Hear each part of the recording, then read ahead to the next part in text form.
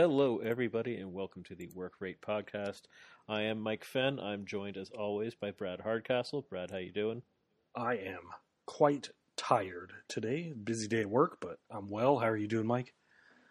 I'm doing well. It's a hot one these days, and I work outside, so today was rough. Oh man, the summer weather is starting to hit in Toronto, and I was feeling it today. Yeah, it's been storming here all week, and the sun finally came out today, so it's humid as all hell today. Mm-hmm. Yeah, I'm excited for some sports playoffs and for Mass Effect and all that stuff. So I'm going to be enjoying the great indoors. Yes. I'm a ginger, and so this time of the year is when I stay inside all the time because I sunburn too easily to be outside in the summer. All right, so this week there's actually a ton of actually quite huge news. So unfortunately, that thing that I started last week where I was going to talk about highlight an indie match each week, I can't do that this week because we'll be here all day. So I'm just going to hop right into the news. I know you have a piece of news you want to talk about. I will start with the more WWE cuts, this time from NXT. So we got the biggest one for me is Alexander Wolf got cut. Yeah. He's very good. People like Alexander Wolf. I'm surprised they let him go. They obviously don't know what to do with him. Yeah, on NXT they seemed like they're doing a storyline with him. Like he got kicked out of Walter's group, and it looked like he was going to team up with his old Sanity member. But I guess they decided not to go that route and let him go from the company. Apparently, what has happened is his contract is expiring in June. So I think this is essentially what's happening here is they're not using him because his contract is expiring. Who knows whether that's his choice or their choice not to re-up him. Yeah, they say he's been in good storylines before with Sanity and then with Imperium. And for whatever reason, he doesn't, I don't know, they don't continue with him. Yeah. Don't know why. He's pretty good. Yeah. Then we have Ezra Judge. Don't know him. I don't know. Brandy Lauren. I know who Brandy Lauren is because she is the girlfriend of Joey Janela. Yeah. Then we have Jessamine Duke. That's an interesting one. She was one of the horsewomen from the UFC. One of Ronda Rousey's girls. The taller blonde woman. She lately has been on the Up Down Down videos heavily. Like she's very much part of that team. So that's unfortunate because that is owned by WWE. So she probably won't be able to do that anymore. Yeah. Then Jake Clemens is a referee. And then that piece of shit, Drake Wirtz, he's gone. The story of that guy is so nuts. Because I used to love him back weird. In the indie scene when he was a deathmatch wrestler. And he just drank the Kool-Aid and went down a dark rabbit hole. And, like, you can't show up on Zoom calls with your conspiracy theories wearing your employer's shirt and not expect anything to happen. Yeah, but he was working on Tuesday. He was on the telecast. And then he was fired on Wednesday. Bizarre stuff. Well, yeah, there's like, I heard stories that like, Triple H would take him aside and like, we got to accept diversity and we're a multicultural locker room and stuff. And he just wasn't having it. And I heard he's had a lot more problems than his conspiracy theory videos that have surfaced recently. I heard some people in the company either tried to or did fight him in the backstage. Yeah, I've heard that too. Some talent. I don't know who it was. If you want to know who it is, it's on Sean Ross. It's on Fightful. You have to pay for it. So I don't know because I don't pay. But if you want that news, go there. Sean Ross Sapp is good shit. He had that scoop before he was even fired. He has all the heat on him. It's funny because Drake Wirtz, he was a guy that everybody... I've never even watched him, but everybody wanted him hired because he had substance abuse problems and he battled through it and everyone was so happy. Then he ended up in NXT. Everyone was so happy for him. Now everyone's so happy he's gone. Yeah. It's like, wow, what a fall from grace. I really saw him in PWG. Him and Adam Cole had some awesome guerrilla warfare matches against each other and stuff, and he's like a big deathmatch wrestler in the early 2000 teens is when I saw him. But yeah, it's sad to see someone go down that dark hole like that, and hopefully he can get the help he needs or something, man. It's crazy. Yeah, not great for him. Mm-hmm. And then lastly, fuck this guy too. Velveteen Dream. Yeah. He is done. So happy to hear it. You can't proposition underage kids. Yeah, you can't. Yeah, that's not cool at all. So fuck that guy. I saw people online trying to defend him, and then people in the mentions were like, "Hey, I don't think you know like what he did." And then people were like, "Oh yeah, fuck that guy." Like after they figured out what had happened. Yeah, like he what I've heard, and this is just a rumor, was that they wanted to let him go, but because in Florida, I think the legal age is 16, they couldn't. For that reason, or they couldn't. There was some weirdness about the age. Like technically it wasn't illegal based off of where he was and where he did it from. Yada yada yada. But everyone all knows that it's fucked up. And yeah, it's fucking maybe gross. His contract just ended and they're like gone. Yeah, because he hasn't been on TV in a long time since Kushida beat the shit out of him on a NXT episode. Yeah, and he was just at Raw like a week ago in the backstage area. And people were thinking he was going to show up on Raw, and now he's gone. So I don't know. I guess maybe when they're like, all right, who do we want to release? And then someone's just like, let's just do it, guys. Let's just get rid of him. We have a free pass here. Just put him out with all the other guys, and then we don't have to deal with it. They seem to do that sometimes. It's budget cuts. Yeah, well, that's ridiculous. I mean, the whole budget cut reason is so dumb. Yeah, they have more money than because they God. made record profits. They made record profits this year. They made record profits, and they're saying budget cuts. Anyways, doesn't make any sense. This is how you make record profits: is you throw your employee. Not during. Throw him to the moon. Yeah. But or sun. The sun is better. Anyways, Brad, you have some news. Yeah, in New Japan, they just announced that they were coming back from their month shutdown because I think 7 wrestlers got COVID. So, and then this morning, of us recording, and it was announced that Will Ospreay has to relinquish the IWGP Heavyweight title because he has neck issues. So, I'm not a fan of Will Ospreay because of his extracurricular activities, we should say. And so, and plus he hasn't been drawn as a champ there. So I don't want to see anyone get hurt really, but I think it's kind of a blessing that they don't need that negative press right now because they seem like they're cursed this past year. So they need to put it on. I'd say put it on Okada just because it's familiar. Okada being the champ and he hasn't had the belt in a long time. So put it back on him and that's who people want to see as champ anyway. So yeah, the fans love him. Everyone can get behind Okada as champ. Yeah. And then you got to get a worthy opponent for him to feud with. And yeah, he's really been missing. It's got to be Jay White, right? Jay White, Shingo.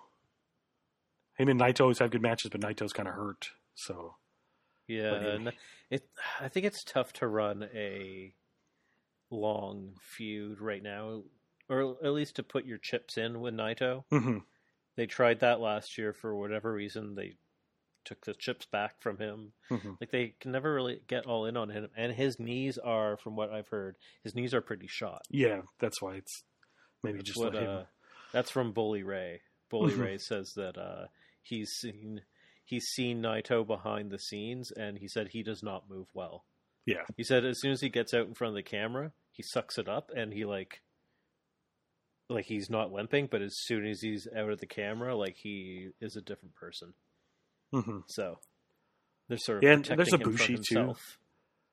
You can have Yes, there Ibushi is fight Ibushi. Okada. His title reign got cut pretty short. Hell, even with the Forbidden Door open now that there's no champ, have Kenny come over there and say he's here to collect another belt. I think Yeah, the man, Japan it's fans would go nuts for Omega being back over there. So did they announce that they're doing shows again with people? Or Yeah, they're going to fans? have shows at the end of this month at. It's not well. It's obviously because the main event of the show they Dominion? were supposed to do was Dominion's coming up, but this one's like a battle grand slam or something. It's like baseball themed. I think they're doing it at the baseball arena. All right, it's Man, at Tokyo Dome, but not with the dome closed, so the dome will be open. I mean, even though I don't like Osprey, it is so I don't really like wish. I never wish any ill on somebody, like in injuries and stuff like that. But it's probably is a blessing in disguise that he will not be their champion, because that didn't seem to be going over well. His first major show as a champion had like 100 people in the audience, and that was a weird thing That's to see crazy. for New Japan. Even I know they're doing COVID stuff right now, but still they've had more people than that during COVID times. So New Japan. The New Japan fans have loved Will Ospreay for years, so it's. I was actually surprised to hear that. I'm thinking maybe the Japanese fans thought they cut Ibushi's title reign too short because he was only champ since January. Yeah, they do love Ibushi. Mm-hmm. They do love Ibushi. I was shocked Mm-hmm. that they took the belt off him. I was like, "What are you doing? Yeah, You've been building to this for years." yeah. I think because Ospreay's supposed to face Okada at their big show that they just got re-announced, and then I think Okada was probably supposed to beat Ospreay because I think Ospreay is going to be more of a transitional champion, and then I don't know. Yeah, very strange. Mm-hmm. Very strange stuff. But we got anyways, let's get to a this lot. next. We got news. some crazy news too from the world of AEW. Yeah, to talk so about. AEW has officially announced that starting in 2022, AEW Dynamite will be moving to TBS on the same time slot. So still 8 p.m. Eastern Time, still on Wednesdays. It'll be on TBS. This is largely a sideways move. No matter how some people will try and spin it, it is a sideways move. TBS is on slightly more TVs in the United States it's like than TNT is. It's like 1 million more homes or something like that here in the States. 1 million or even less than that. It's pretty like they're on the same cable packages essentially. They're owned by the same people. Yeah, it's TNT's Turner Network Television, TBS Turner Broadcasting Station, so it's the same. My only initial concern was that they might get preempted by Atlanta Braves games. And then I did a little bit of research, and I saw that they don't actually really carry Atlanta Braves games anymore, other than on Sunday. So, and then they have some playoff games. So, unless like they line up with a playoff game, it's not, or they decide to start running Sunday shows, which they're not going to do. Yeah, that shouldn't be a problem at all. So that's good, because that was heard some people telling me that it was just like, oh well, Turner owns the Atlanta Braves, but apparently Turner hasn't owned the Atlanta Braves for about a decade, so that's not true. And they also announced that their third hour, the second show, is going to be called AEW Rampage. It's starting in August on the 13th, and it's going to be starting on TNT. Can't confirm that, but I believe it's going to be on TNT, and Tony Khan has stated that it will be very much an extension of Dynamite and will not at all be treated like a lesser show. It'll be a 1 hour show. He was offered to put Dynamite to 3 hours, and he chose to, no, I would like to separate the third hour. That's smart, because even like Monday Night Raw is 3 hours, and even the greatest Raw ever, it's still 3 hours to sit through. That's not Absolutely. A pay-per-view. Usually pay-per-views are longer, but you're expecting a longer show at a pay-per-view. And one thing that's funny, you know how some people are saying like, oh, you have to expect that some people won't know how to find AEW Dynamite once it's changed channel. I saw a guy who was on, one of the guys on Fightful was saying that literally he doesn't have cable now, but when he had cable just like a year or two ago, TBS was literally one channel Mhm. away from TNT. Like it was like 165, and the other one was 166. Yeah, So they'll be able to find it. I have just YouTube fine. TV, and like when you going through the channels in quotations, it's just a list of like Yeah, it's like NBC, ABC, and then TNT and TBS are right on top of each other, so yeah. you can't Like, miss it. so they'll be fine. Mhm. And like only an idiot wouldn't be able to find that. And Mhm. I believe that the audience is not idiots, so they'll be Yeah, good. and it's not till next year, so they're gonna hype the shit out of it to let everyone know.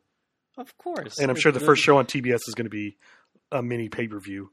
So It's so funny. And then, last but not least, TNT will air 4 quarterly Supercard specials.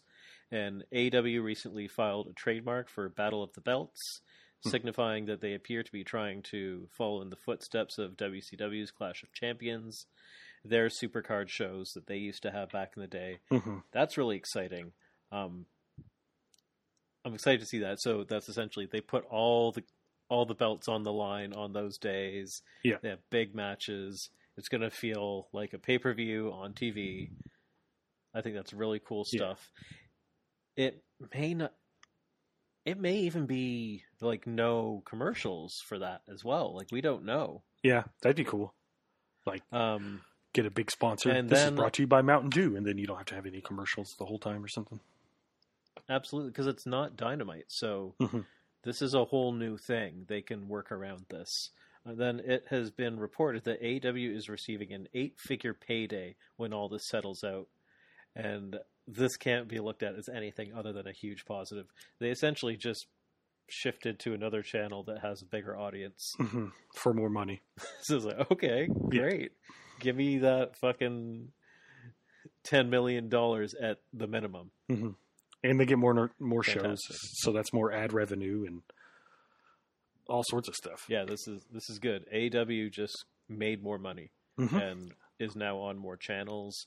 Yep. On more They can time. pay the wrestlers better and stuff, so that's always good. It's good. It's more money. Mhm. That's what you want. That's how you build a successful business. Yeah. So this is all fantastic news. All right, so let's get into Dynamite. I thought this was an extremely enjoyable episode that provided a lot of entertainment without a lot of explosive highs, Mhm. specifically from matches. Yeah. It had a bunch of really good promos, but when I looked at the card, I was like, okay, this is a show that, if it is very good, will be over-delivering. And that's what happened. It Mhm. over-delivered based off of the card. Yeah, this was the real go home show to Double or Nothing to me, because that's what the whole time I was watching, I was like, this feels like a go home show. Oh, yeah. Like they did a good job of hyping up all the. week's- Mhm. Oh, go ahead. Next week's show is on Friday, and it's essentially a mulligan. Like, it's Yeah. whatever. Yeah, I've seen 2 like segments, like talking segments announced and stuff. It's like they know what they're doing because it's on late too on Friday, right? Yeah. Yeah, the so- card looks like absolutely nothing special. Mhm. Yeah, so the first match we had, this was Christian Cage versus Matt Sydal, which I thought was... Well, I have my thoughts, but what were yours of this match? I like this match a lot. It was a lot of fun. It was, I like Matt Sydal's new technical style. He's very good at it. Never realized how tall Christian was until he was in the ring with Matt Sydal, though. He's a lot taller than Matt Sydal was. So I think the commentary even mentioned that he was like 6'3". So JR did a couple funny things on this night. One was in this match. He'd like say a fact, and then he'd say, I think. Like he was like, Christian Cage is 6'3". And then he'd pause, I think. And then when we get to the Serena Deeb match later, he said something again like, she had microscopic or biopic knee surgery, I think. Like, do you know? You sound like you know what you're saying. And then, Just lie. yeah, I'll believe you, JR. You're the talkie man. But yeah, this match was really good. It was a lot of fun. I really liked Taz on commentary during this match. Oh, speaking of that one time when he says Christian Cage is 6'3", Taz pipes in and says, he's just 2 inches taller than me. Yeah. Yeah. Taz on commentary is great. He's like, he body shamed me last week. I don't play that game. It's cruel. Yeah. So funny. Yeah, this match, it was so fucking clean. Mm-hmm. This was a really clean match. Like, these old boys just went out there and put on a near flawless TV match. Mm-hmm. And it was really nicely paced. And considering the age of these two guys, I was just like, wow, this match is fast, it's quick, it's athletic. Yeah, it's can't be understated that Christian didn't wrestle for like 6 years, and he's like they said it was his third match back, and he's like still so good, like it's nuts. Oh, it's insane. And yeah, if anything, this match it was almost too clean, if that makes sense. It was like there was no friction in it. Yeah, it's two baby faces, so you're not going to really. Yeah, it's two baby faces. It was very clean. It was very sporting. Mm-hmm. I liked that. It was very cool. But then this is a result of Ricky Starks not being involved, because I still believe that Cage was going to be facing Ricky Starks, or Christian was going to be facing him either this week or at the pay-per-view. Mm-hmm. But because of that, they had to just shoehorn Seidel in here because he wasn't doing anything, and you're like, oh, Seidel can face anyone at any given time because he's that experienced. Mm-hmm. So it just sort of it kind of seemed like a match for the sake of having a match. And again, not their fault. It's just the luck of the draw with Starks literally fracturing his neck. Mm-hmm.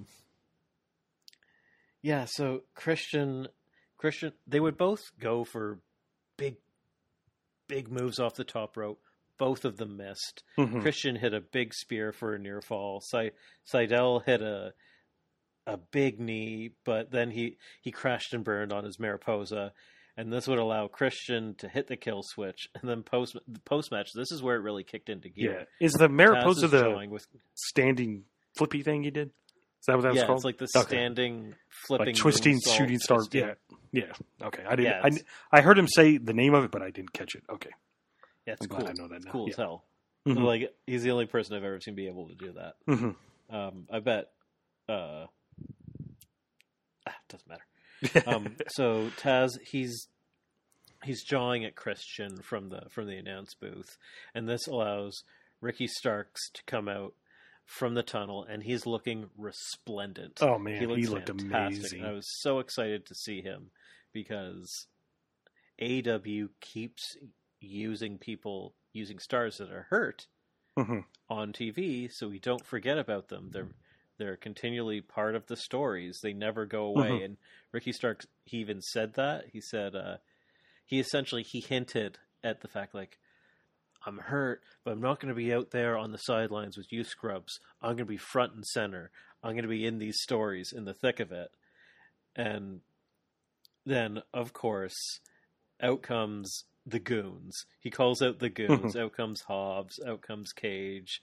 And out comes Hook. And Hook grabs Seidel and just chucks him over the top of his head with a big release German. Dude lands on his head. They're just beating down Christian. And then out running comes Hangman Page. He's got his whiskey. This is like the old Hangman Page. He hands the whiskey to Seidel, or not to Seidel, to Ricky Starks. Hold my whiskey. He runs down to the ring. Before we get into it, we got to talk about. We haven't been able to do it in a while, but the Hangman fit check. Yeah, his tasseled cowboy shirt was amazing. I told my wife I want to buy one. She's like, it looks good on him, but I don't think it'd look good on you. So I'm going to take her advice and just fair enough. Yeah. As a Hangman, he's beating down these guys, and he's just countering out of all their big moves, specifically Cage. He's countering out of the F5. He's countering out of the drill claw. He goes to hit his buckshot lariat. That's countered, and then Hook, that little shit, gets back in the ring, chop blocks Hangman, allowing Cage to hit him with the powerbomb. Once again, Cage powerbombs Hangman, and yeah, I really liked this beatdown. It was really good. I'm really excited. I'm happy that we're seeing once again the more confident, assertive Hangman coming back. because you can tell just his body. He's really good with body language. Yeah. Like he comes out, you can tell. This is cowboy shit Hangman. Mm-hmm. Yeah, we haven't seen cowboy shit Hangman for over almost a year now. Yeah. Yeah, it was awesome. And then I liked too at the end because Hangman handed Starks the drink, and then after he got beat up, Starks stood over him and drank his drink. And when they were leaving the ring, that was cool. That is cool. Yeah, Starks looked amazing. Yeah. I was so happy to see him back. It's a nice little nod to the crowd. Like, nah, he's okay. He's gonna be fine. And he looked good. He did his pose. It's nice. You got a new shirt on AEW. Oh yeah, the shirt looks really nice. It looks like James Bond inspired. Mm-hmm. It's really I would be able to wear it, but other people could wear it and they would look good in it. Yeah, and it's in the orange and black of Taz, so that's nice. Yeah. Oh, that's another funny thing. Taz keeps doing to Christian because Christian's tights have orange on them. He's like, he's wearing my colors. I love that. That's one of his big AW dark bits. Mm-hmm. He's obsessed with me. Whenever anyone wears black and orange, he says, "It's gimmick infringement. It's gimmick infringement." Because he invented Halloween colors. Oh yeah, it's funny. He said that the reason why he went with orange and black was because he saw how striking Bret Hart looked in pink and black. That makes sense. Everything always comes back to Bret Hart for everything. Mm-hmm. Have you noticed that? Yeah, that's crazy. Everything always comes in back the early to Bret '90s, Hart. there was like no one cooler than Bret Hart. I always wanted to be in the crowd and have him put his sunglasses on my head. Yeah. So the next segment, this honestly amazing. blew me away. Yeah, I was so excited because this is one of those things where we didn't know what they had in this department. Mm-hmm. We're like, if there's anything holding these guys back, it's this. This is the Varsity Blondes go out there, and it's a vignette, but they cut a hell of a promo, and it was a promo that got me fired up. Mm-hmm. Yeah, this promo was excellent. Yeah, so Pillman starts talking. Pillman Jr., he thinks that it's interesting that the Bucks brought up his late father to get at him because most people would have you believe that his father's the reason why he got into the wrestling business. But he says his father, that couldn't be farther from the truth. His father is the reason why he stayed away from the wrestling business for as long as he did. Because when he was growing up, when he was younger, all he knew was the dark side of the ring. And I almost ripped my fucking shirt off. Mm-hmm. He said, "It's like, whoa, let's go!" Yeah, which if you haven't watched it, watch the Brian Pillman episode of Dark Side of the Ring. It's excellent. I was like, that's a fucking line, Mm-hmm. if I've ever heard one. He said that it wasn't until he met the Young Bucks that he saw that there were truly good guys out there, family men working in this industry. And I was like, that is cool because, again, he did not have a family. He did not have a loving relationship with his family growing up. He got his ass beat by his stepfather. Yeah. And his mom, whether she knew or not, was abusing him as well. So yeah.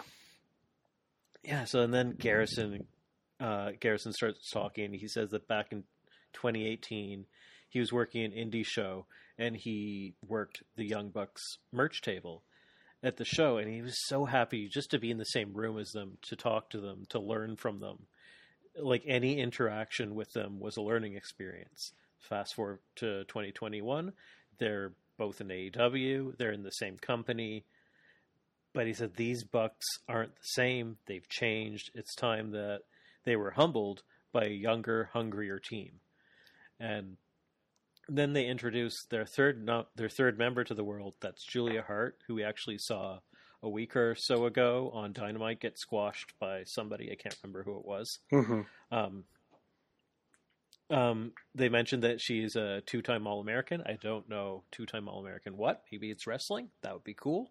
That'd be cool. She's kind of like cheerleader, so it could be cheerleading too. Yeah. Can you be an All-American cheerleader? I have no idea. I think so. My sister used to do it. She did cheer and palm and all that stuff, and they had all sorts of competitions and stuff that I used to always have to go to. Could be All-American cheerleader. Anyway, she looks great with the group. It's awesome. It has now been revealed that she's also a recent Nightmare Factory graduate, so that's cool. Yeah, she's all all cool. trained up, ready to go. They've already put her on TV in a match, so it says something there. And then here's the thing: the promos on the show were so good. Now we're getting to Moxley and Kingston. Oh man, I love this promo. And I want a sitcom with just these two. Just make a reality show. Just follow them around. Or a buddy cop movie, but like not as cops, just as like neighborhood vigilantes. Yeah, there you go. Neighborhood vigilante. I like that. Just the neighborhood watch. Everyone's violent uncle violent uncles who walk around and just like patrol the neighborhood. Yeah, so they're back again to teach us how to cut natural promos, unscripted promos. Mox says that they must be doing something right in the tag division because they keep racking up wins all over AEW, whether that's Dark, Elevation, Dynamite. Tonight they're facing some guys called the Acclaimed. They're rappers? The rappers? Or a rapper and his friend? I don't know. Mox asks Kingston are we supposed to invite them to a super kick party? And then Kingston says, like, he doesn't even know what a super kick party is. Neither of them throw super kicks. Do you have to throw super kicks in order to throw a super kick party? So this must not be a super kick party. You know what? We're just going to go out there and beat the brakes off these guys. It's like, this is just fucking so funny. And what's funny is in the middle of their promo, they had to cut. You could notice they cut because they went long. These fucking guys are just rambling. I'm sure they just got the camera. There's probably they didn't have any structure or anything to this promo beforehand. They just start talking. Just the way they banter back and forth, and like the way it's like ping pong. It's like puck, puck, puck, puck. Like they're just hitting it back and forth, not missing a beat, and it's just magic to watch. Yeah, and you tell they're just old friends that grew up in the business together and in the indie scene. Yeah, just like I don't like super kick parties. What even is a super kick party? We don't even do super kicks. Does this have to be a super kick party? This is so funny. All right, then we have the Acclaimed, and this one was a lot more basic. The Acclaimed, they're essentially wondering why they even have to have this match with Moxley and Kingston. In case people haven't noticed, the Acclaim is ranked higher than Moxley and Kingston in the rankings. If they want a shot at the tag titles, they got to go through the Acclaimed first. Very basic, serviceable stuff, which is fine because we know they're going to get their words in just a moment. Oh my gosh. And that's when they come out for this match. Before we get to this, tell me what you were expecting here. Pretty much exactly what happened. The Acclaim come out, do their rap, make fun of them, and then they get their ass kicked. It's pretty much what happened. Pretty much what I expected. But it was a really good match. I had a lot of fun watching it. Both these teams worked really well together. The rap at the beginning, and then the Mox cutting him off when he's trying to do his promo with the punch was, oh my god, it's the hardest I've laughed at a wrestling thing in a long time. It was a lot of fun. Yeah, this was everything that I think everybody wanted the first time we heard Max Caster rap. We're like, okay, this needs to result in him rapping against either Moxley or Kingston, and then them slapping the taste out of his mouth. And it happened with both of them. Yeah, they made in one match, and it was. Did you see like the whole music video the Acclaimed made? AEW posted it on their Twitter. They're like in a prison cell, and they're just talking. they've been doing music videos. They just make fun. They did one for the Bucks at one point. Yeah, it's something. Yeah, this just put a whole fucking smile on my face for the whole match. Like, it didn't matter what happened in this match. I was going to love it. It starts off at the beginning. Mox got the X version of Wild Thing. So X is the band. And it's a cover of the original Trog song, which we got last week against Yuji Nagata. That was the original, but didn't quite fit Moxley. It was good, but it's like... Yeah, if you've ever seen the movie... It like predates our parents. Yeah, if you've ever seen the movie Major League with Charlie Sheen. Yes. He plays Wild Thing. What's his name? Steve Vaughn? Something Vaughn. And he comes out to that at the end. And it's like one of the coolest moments in movie history when he comes out to it. So I'm glad they gave him that version because that's immediately what I thought. I was like, oh, this is the Major League version. Yeah, this is it's a much better version for Moxley. Mhm. And it's a much better version for live sporting events in general, because that's how this version became famous, Mhm. was by people in the stands singing it in that movie. Mhm. Um, I can't wait when for the closer came out. Yeah, I can't wait for Double or Nothing when there's it's a full gonna be crowd amazing. and he comes out to this. I was just talking to you the other day that we're probably going to hear 4 different licensed songs that people are going to be able to sing along to on that pay-per-view. We got Judas, we've got Tarzan Boy, we've got Wild Thing, and we've got Where's My Mind. Yeah. That's going to be insane. Yeah. If they need to have, I wanted them to have Jungle Boy come out first on the pay-per-view because I just want to hear the whole crowd going, oh, oh, oh, oh, oh, oh. I think they do their music when they come out during those battle royals. Okay. So, but he probably should come out first. Yeah. Regardless, because it'll set the tone. Yeah, it'll give you that nice party atmosphere that you want. Because I just imagine the whole crowd singing and dancing to it. It's gonna be a good time. Okay, so let's get to Max Caster's rap. He comes out, and I'm gonna go through this rap because it's pretty good. Actually, it starts with a bit of a homophobic joke, but that's fine. Well, it's not fine, but it is what it is. It says, "The Acclaimed is the paradigm shift. These two guys exchange Valentine's gifts. Yo, Eddie, why you dress like it's 04? You look like a box of Newports." That was a good line. And then Mox and then they show they're like mouthing cigarettes to each other. Moxley was looking at Kingston when he said that. He says, like, "Oh, he's right. You do. You're a little boxy." He said, "Mox, you're out of your element. I'm gonna knock you out with a mic like Omega did." I was like, "Oh, that's pretty good." And then he said, "Call your girl. She's all up in my mentions, trying to hit me up for some oral sessions." I was like, "Oh no!" That gif of the kids, the gif of the kids at the rap battle doing that, where they come up to the camera. Oh my god, yes! Like this is amazing. 'Cause literally every single time I've seen the title of Renee Young's podcast, I've been like, she knows what that says, right? I was like, she knows what that says. And it was just waiting for this moment to be capitalized on. And John Moxley was laughing and smiling throughout this whole rap until he said that. And then you just saw his face transform. Yeah. And then he grabbed Kingston by the head and shook it a little bit. And then the crowd's booing, and Bowen's yelling on the mic, like, "What? She just wants us to be on the podcast." And then he grabs the mic and he's about to yell his AEW, the Acclaimed have arrived, and he gets out AEW, and then Kingston just punches him right in the face.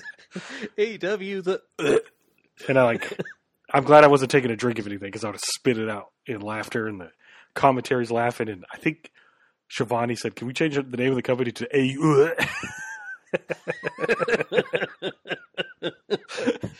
And even on Twitter afterwards, Anthony Bowens, he was like, "Stop sharing the video. Yeah, it's not funny." Yeah, that was hilarious. But yeah, that's perfect. That's how you need to do the Acclaimed right there. Yeah, have them trash talk people, and then so people want to see him get fucking punched in the face, and that's perfect. And of course, it was Bowens. It wasn't even Caster. It was Bowens that got hit, which was even Caster's face when Bowens got hit too was hilarious. He was like, "Oh shit!" But yeah, this match was infallible from this point forward. Like nothing bad could happen to me in my eyes. This pretty much just set up the whole show for me. I was flying the rest of this show. Yeah, so they just beat the piss out of Max Caster. They're slapping this kid all over the ring. Chops, kicks, and fucking everything. Moxley and Kingston looked like they were absolutely having the time of their lives. You couldn't wipe the smile off their face. Bowen eventually did get in the match, and he did get a really cool inverted cloverleaf on Kingston, which I've never seen it before. Apparently he calls it the price of fame. It's an absolutely beautiful move. I was like, okay, this is the type of move that you do this to win a championship. Mm-hmm. Like, it's that nice. It was one of there was 3 different beautiful submissions on the show tonight. We will talk about the other 2 later. The 2 of them continue to work on Kingston's wonky leg, which I love. His legs are always wonky. He's always selling. He was just recently Pillmanized, so this is cool. Yeah. The Acclaimed hit a really cool vertical suplex mixed with a crossbody off the top rope that was for a cool. near fall. I've never seen that before. I don't know if it's something that other people do, but I was like, that's cool as hell. Yeah, it was cool because they did the superplex into it. Like, he superplexed him and then picked him back up, and then they did the crossbody. Yeah, it's like they did a superplex and then picked him up, and then whoever it was, I don't know who it was of the 2, jumped off the top rope and cross-bodied the vertical suplex. I was like, that's so cool. Yeah. It's so simple. I don't know why I haven't seen it before. Mm-hmm. And then Caster tossed his big chain into Bowens. This was taken away by the ref, but this was just a diversion to get the boombox into the ring. However, the crafty Moxley is not to be bamboozled. He grabs the boombox, plants it between Caster's eyes, and then they're able to hit a new finishing tag move on Bowens, and that's a wheelbarrow into a paradigm shift, which was kind of cool. Yeah. Yeah, I was so entertained by this match. I absolutely loved it. Realistically, it probably wasn't any better than a 4-star match, but it felt much higher. Oh, man. Just the opening, just the opening part got me so invested in the match. It was just hilarious. They were all having so much fun.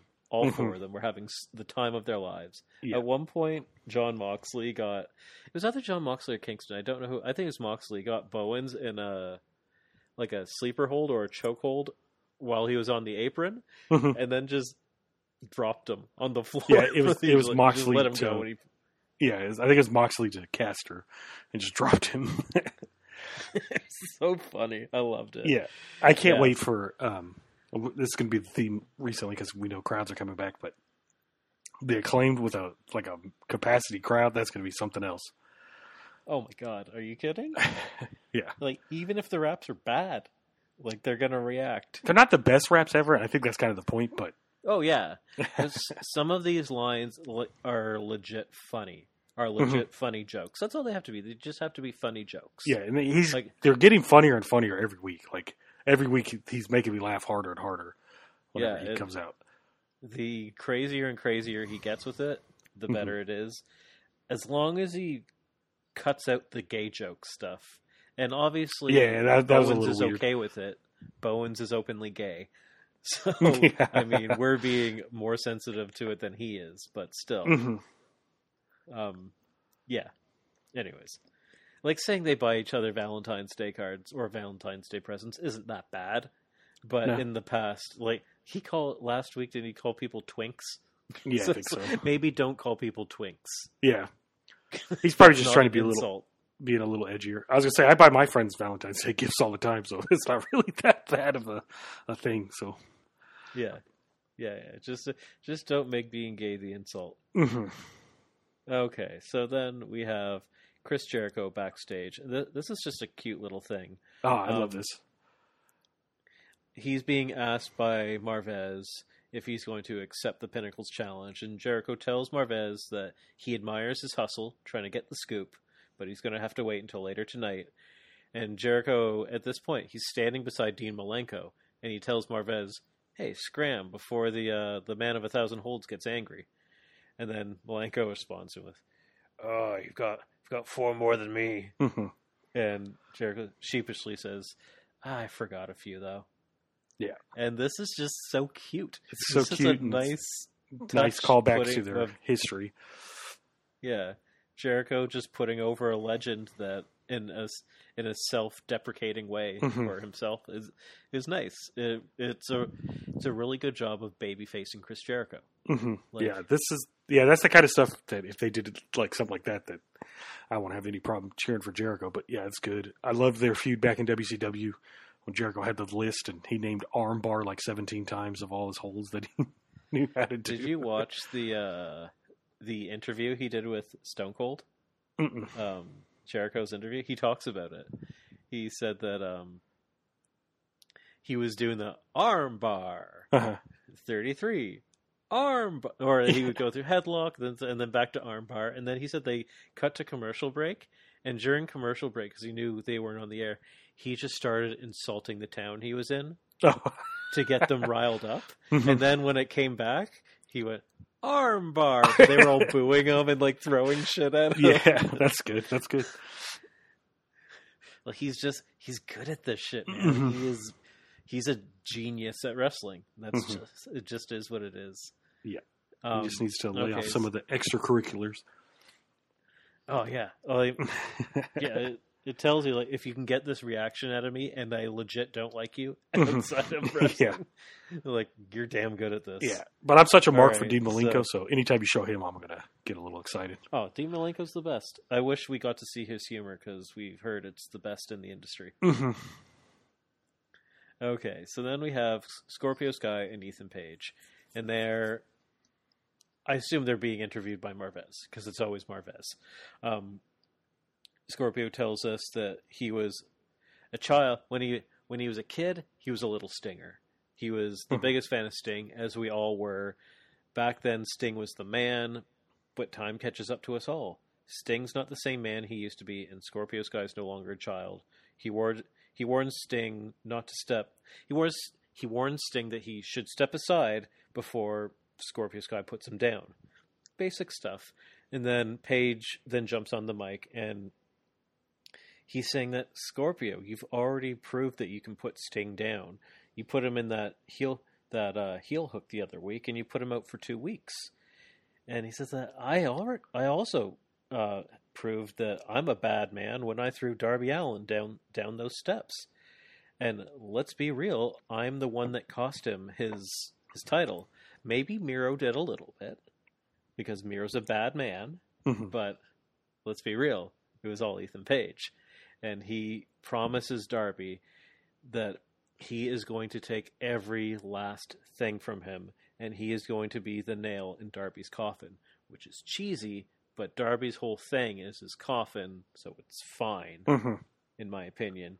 But it was really weird to see Ethan Page screaming down the camera like that, dressed like he was. Yeah. It looked bizarre. And then the lights go out, Sting's music hits, Sting emerges, he's coming from the tunnels, and then Darby attacks him from behind. He's got his skateboard, and the two angsty faces are laying out the baddies, and Sting locks on the Scorpion Deathlock of Scorpio Sky. Yes, emo face paint daddy. He locks it. The Scorpion Deathlock is one of the coolest names for a move in wrestling. I will always say that. Just the name Deathlock is so cool. Yeah. I like that he locks it on Scorpio Sky, who's also used that move, I believe, in the past, if I'm not mistaken.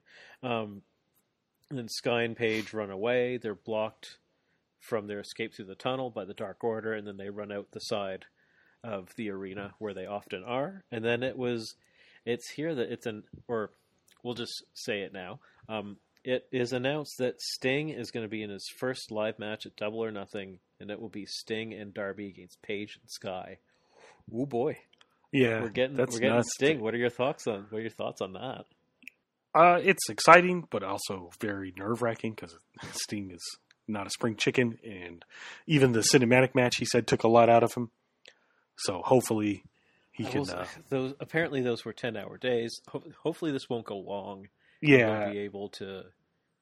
I imagine he'll just get the hot tag.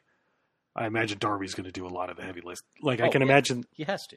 I can imagine them jumping Sting at the very beginning. He's kind of out for a while. Darby's in there. Couple hope spots. Sting gets back up. Then he gets the hot tag. Stinger splash, Scorpion drop, Scorpion Deathlock. Everyone goes home happy. This is a absolute perfect time to do that match. The first full live crowd show. Oh yeah, they're going to go nuts. It's going to be Sting's first match since he was almost crippled by Seth Rollins. Not Seth Rollins' fault. Yeah, just bad move. But But yeah, it's going to be special because when they first announced it, I thought they meant next week for the Friday Night Dynamite. I was like, whoa, they're trying to get people to watch. No, it's for it is for next week, but not for Friday. That whole weekend's going to be bananas.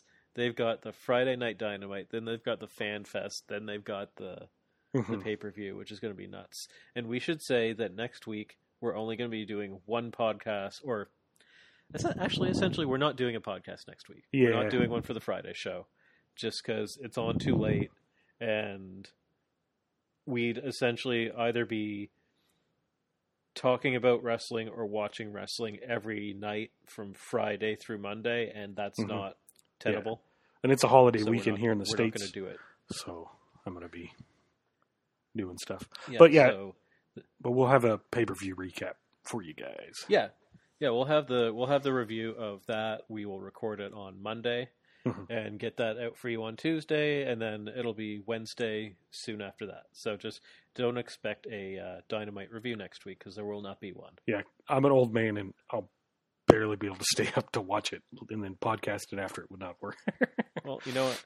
Yeah, I've got a family, and I can't give 4 days in a row to AEW. Yeah, that's true too. My wife and kid would probably not be very happy if I was back in the office recording all the time.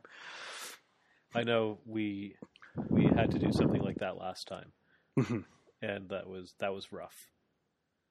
Yeah. So the next we have a segment with the Pinnacle, and they're at a steakhouse. This was shot really well. I loved the framing of this. It had MJF at the head of the table and everyone else on the side. It looked really cool. It starts with Wardlow chugging a bottle of wine and then slamming it down saying, "I was thirsty." It was like, "You're awesome." Then MJF cuts a promo calling out Jericho's juvenile humor that he's had to resort to in order to stay relevant late into his career. He hopes that Jericho got all his chuckles out because MJF always gets the last laugh. Then Dax chimes in and he asks Jericho, like, "Do you think this is enjoyable for us? Do you think that we wouldn't rather be challenging for the titles instead of dealing with you clowns?" Like, they should be building a legacy, laying down a foundation for everything that AEW represents. After 30 years, Jericho is still making a mockery of professional wrestling. The Stadium Stampede last year was nothing but a comedy sketch show. There will be no more of that ha-ha bullshit once they go out there and they do the Stadium Stampede. And then Spears interrupts by slamming the head of the waiter into the table and like screaming at him, "Fill my glass! Why aren't you filling my glass next?" And he's essentially losing his mind and playing off the insecurities of constantly being an afterthought and being looked over. And I love that. It's not what he did wasn't subtle, but why he's doing it is. Because dating all the way back to WWE, he's always the afterthought. He's always he's the good hand. He's the player coach. He's the like, oh yeah, and everybody they all wrote off Shawn Spears already in AEW, and now he's and like, it's cool that he's the violent one. Yeah, I like that. He's the loose cannon of the group. And Tully calms him down and throws a wad of cash at the waiter and says, that should take care of it. That should cover it. Yeah. And this is he's probably had many of these scenarios over the years. Yeah. Where he's seen that happen with his days with the Horsemen. And then MJF ends the segment by saying that if the Inner Circle decides to do the Stadium Stampede, it'll be the last match they ever have, because when you're in the Pinnacle, you're always on top. What did you think of this promo? I liked it. I liked Wardlow chugging the wine at the beginning, and I really liked the end with Spears and Tully and the waiter. Like, that was really cool. They need to have Spears do more of that stuff. I love that Spears is like, his anxiety over being overlooked and being like the 6th ranked guy in the group has just made him just the crazy just unhinged. One. Yeah. He's so really unhinged. And Mhm. he's honestly, he had a fantastic Blood and Guts, and this is really good. Like, I'm really excited to see more of him. So Mhm. good for him. This is perfect for him. And I like MJF keeps talking about how Stadium Stampede last year was all for the laughs, but it's not going to be this year. So I'm excited to see what they're going to do different and how it's going to be different and stuff. It will be. It's we're not getting the comedy Stadium Mhm. Stampede. Everybody has said it. It's not going to be the funny ha ha. We're not going to get sketch show. 100 yards of Northern Light suplexes and stuff. No, there won't be a Judas effect on the mascot this Mhm. year. So it'll be cool. Then we have Shida versus Baker. This is probably the one low light of the show. I'm going to talk about the elements that I like. There were still elements of this that I liked. Like I said, there's not that much to say about it, but I really liked the detail of Britt Baker walking out onto the stage first with her video, with her music, taking up all the spotlight, and then just waving out Rebel afterwards, because this isn't Britt's match. So I like that. That was kind of funny. It really fit her character. And I like that it's been very, very clear that Rebel's not hurt, and she's just using the injury to keep the crutch around so she can hit people with it. Mm-hmm. But Shida took that opportunity to try and actually injure Rebel's knee, because she targeted the whole match. Like, she's like, okay, it's not hurt right now, but it's going to be after this match. Mm-hmm. Like, she's wearing her out, which is wearing that leg out. And this is she had one of those submissions that I was talking about. That's where she had the stretch muffler on her. And Love I stretch love the muffler. stretch muffler. Yeah, me Even too. in this stupid comedy match, she had the stretch muffler on, and that was really cool. And I like that she pulled the glove out of Rebel's costume, the black glove of Britt Baker's. That was really nice. That's all I can really say about the positives for this one. Overall, I didn't think that it was particularly memorable, or like a particularly memorable way of building to their pay-per-view match. I thought that Shida probably deserved better than that. Yeah. If anything, I thought that it kind of weakened Shida, because she's kind of she's either been off TV, and now when she's on here, she got like bamboozled by Britt Baker in an obvious way. Mm-hmm. Like, obviously she's going to attack her at the side of the ring. This doesn't make any sense. That being said, I'm still extremely excited for their match at Double or Nothing, and I think it's going to get an absolutely huge reaction. Oh yeah, it is. Britt Baker's gonna be getting a lot of cheers. I think they both will, but Britt Baker, she's put in the work and she's been doing so well that she's got a huge reaction. I think Britt she's turning into a wrestling genius right now. Like, she knows the little things to do to get reactions. Like it's very impressive. She's night and day. Like, both in her, like, obviously her wrestling's different. Her promos are different than they were when she first arrived, when she had Go Away Heat, which is crazy to me. But, like, just the little things and the little ideas, like catching the camera at every perfect moment, like knowing the absolute perfect thing to say on the camera, knowing that that's going to be a shirt now, knowing the specific things that are going to pop the fans, knowing that, oh, I've got blood on my face, where's the camera? She's perfected it. She's perfected it in a way that, like, even like people with lots of tenure in professional wrestling do not have. So I think she's going to be able to do something so dastardly to Shida, who the fans do love, in order to get them to boo her. I think she's got something up her sleeve where the fans are going to be like, oh, fuck Britt Baker. Yeah, she needs to come out and punch JR or something. That would be one step too far. Yeah. Not that I want to see it to happen, but I mean, that'd get me to boo. So maybe Tony. Maybe Tony. Yeah, Tony. Because they're best friends, so it'd work. Okay, so next we had another cool promo. This was, again, the highlights of the show were the promos. So good. So this was Kenny and Don Callis busting into the best friends locker room, and this was really cool. Immediately stepped to by Chris Statlander of all people. Who's almost as tall as Kenny. Taller, I think. Yeah. And which is awesome because like outside of AEW, that's a dream match. On the Jericho Cruise, that's a dream match that can happen. Yeah. But yeah, we won't see that. But she can absolutely go with men. I've seen it happen. She held the IWTV Championship for a while, where she defended it all the time against men. She's great. One time against Janela, which was an incredible match. I'm sure.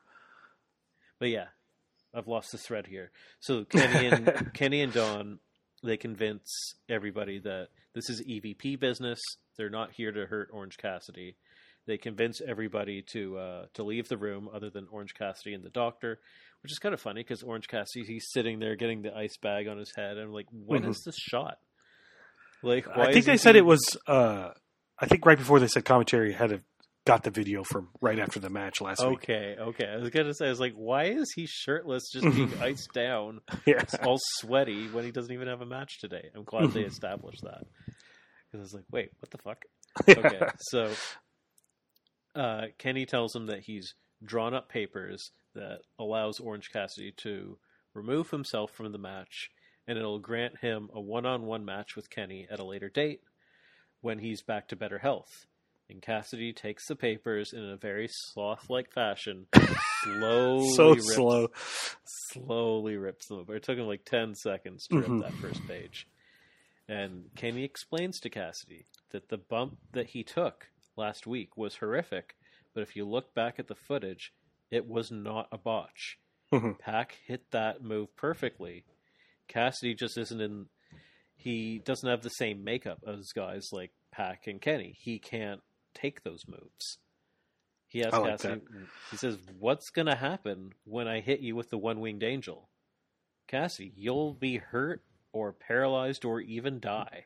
He's like, I'm going to kill you if you take that move.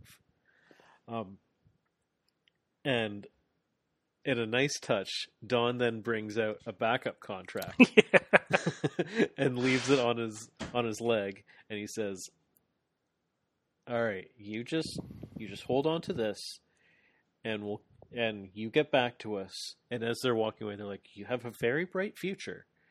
And as they're leaving, and I really love this because it positions Kenny and Don as the absolute carny wrestling promoters that are trying to feign concern for their promising young talent. Yeah. When really it's just Kenny is terrified of both of these men. Yeah. And he doesn't even think he can beat Pac, let alone being able to beat both of them. So he's just trying to get out of it, and I loved it. Yeah, it was really cool. That, like how he was telling Cassie, he's like, this wasn't a botch. Yeah. I like you that just a lot. got knocked out from a clean move. Yeah, you're not on the level that we are. I like that a lot. Yeah, so just awesome. Now, going into another promo, and this is one that's interesting. This is the Inner Circle's acceptance, and I thought for the most part this promo was okay at best. Yeah, it's fine. Until it got to Jericho, and I thought Jericho killed it. Because he did not have a lot to work with. Because he tried to play off the seriousness, and he tried to legitimize the bump that he took, which everybody has said looked like shit. It just did. He did separate his elbow. Yeah, as I say, he legit hurt himself, so he had to be a little bit legit. Like even from that height, landing on a pad can hurt you. So. But yeah, it's so he had an uphill battle here, and by the end of it, he had kind of suspended my disbelief in it. So like, this is again what I'm saying. Like, he's just good at this. Like everybody should be learning from him, not from his personal life, from his wrestling. Yeah, so we have the Inner Circle. They're all giving their take and why they think they should accept the challenge. Ortiz, still without Santana, says that talk is cheap and he wants to fight. Okay, simple. Sammy says that everyone knows his answer. He's crazy. Sorry, they still doing Santana in jail type thing? Is that where he's supposedly at? In kayfabe, that's where he is. Mm-hmm.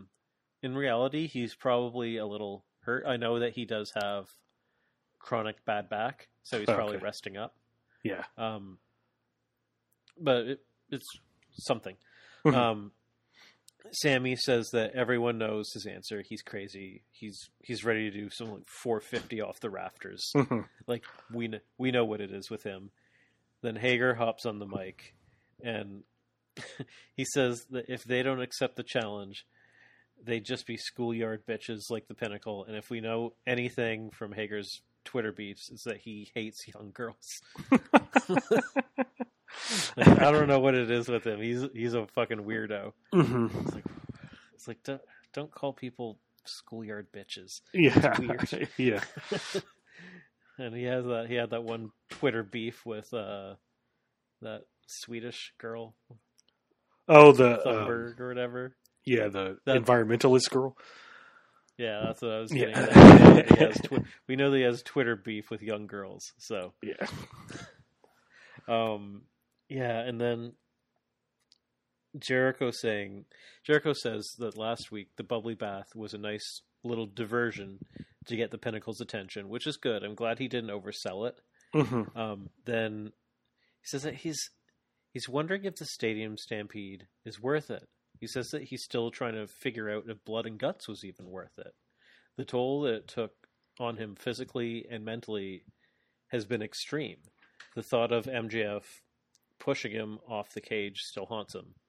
And he said that's probably never going to go away. I was like, this is good, Jericho. Like you're doing a good job here. You're like making me believe this. Then he says that his dislocated elbow will heal, but the mental scars are going to be harder to erase. And then he's screaming at MJF that, like, was it worth it? What you put my body through, what you put my family through, all that anguish, was it worth it? Was it worth it? Was it worth it? And he's getting angrier and angrier. I was like, this is good shit, man.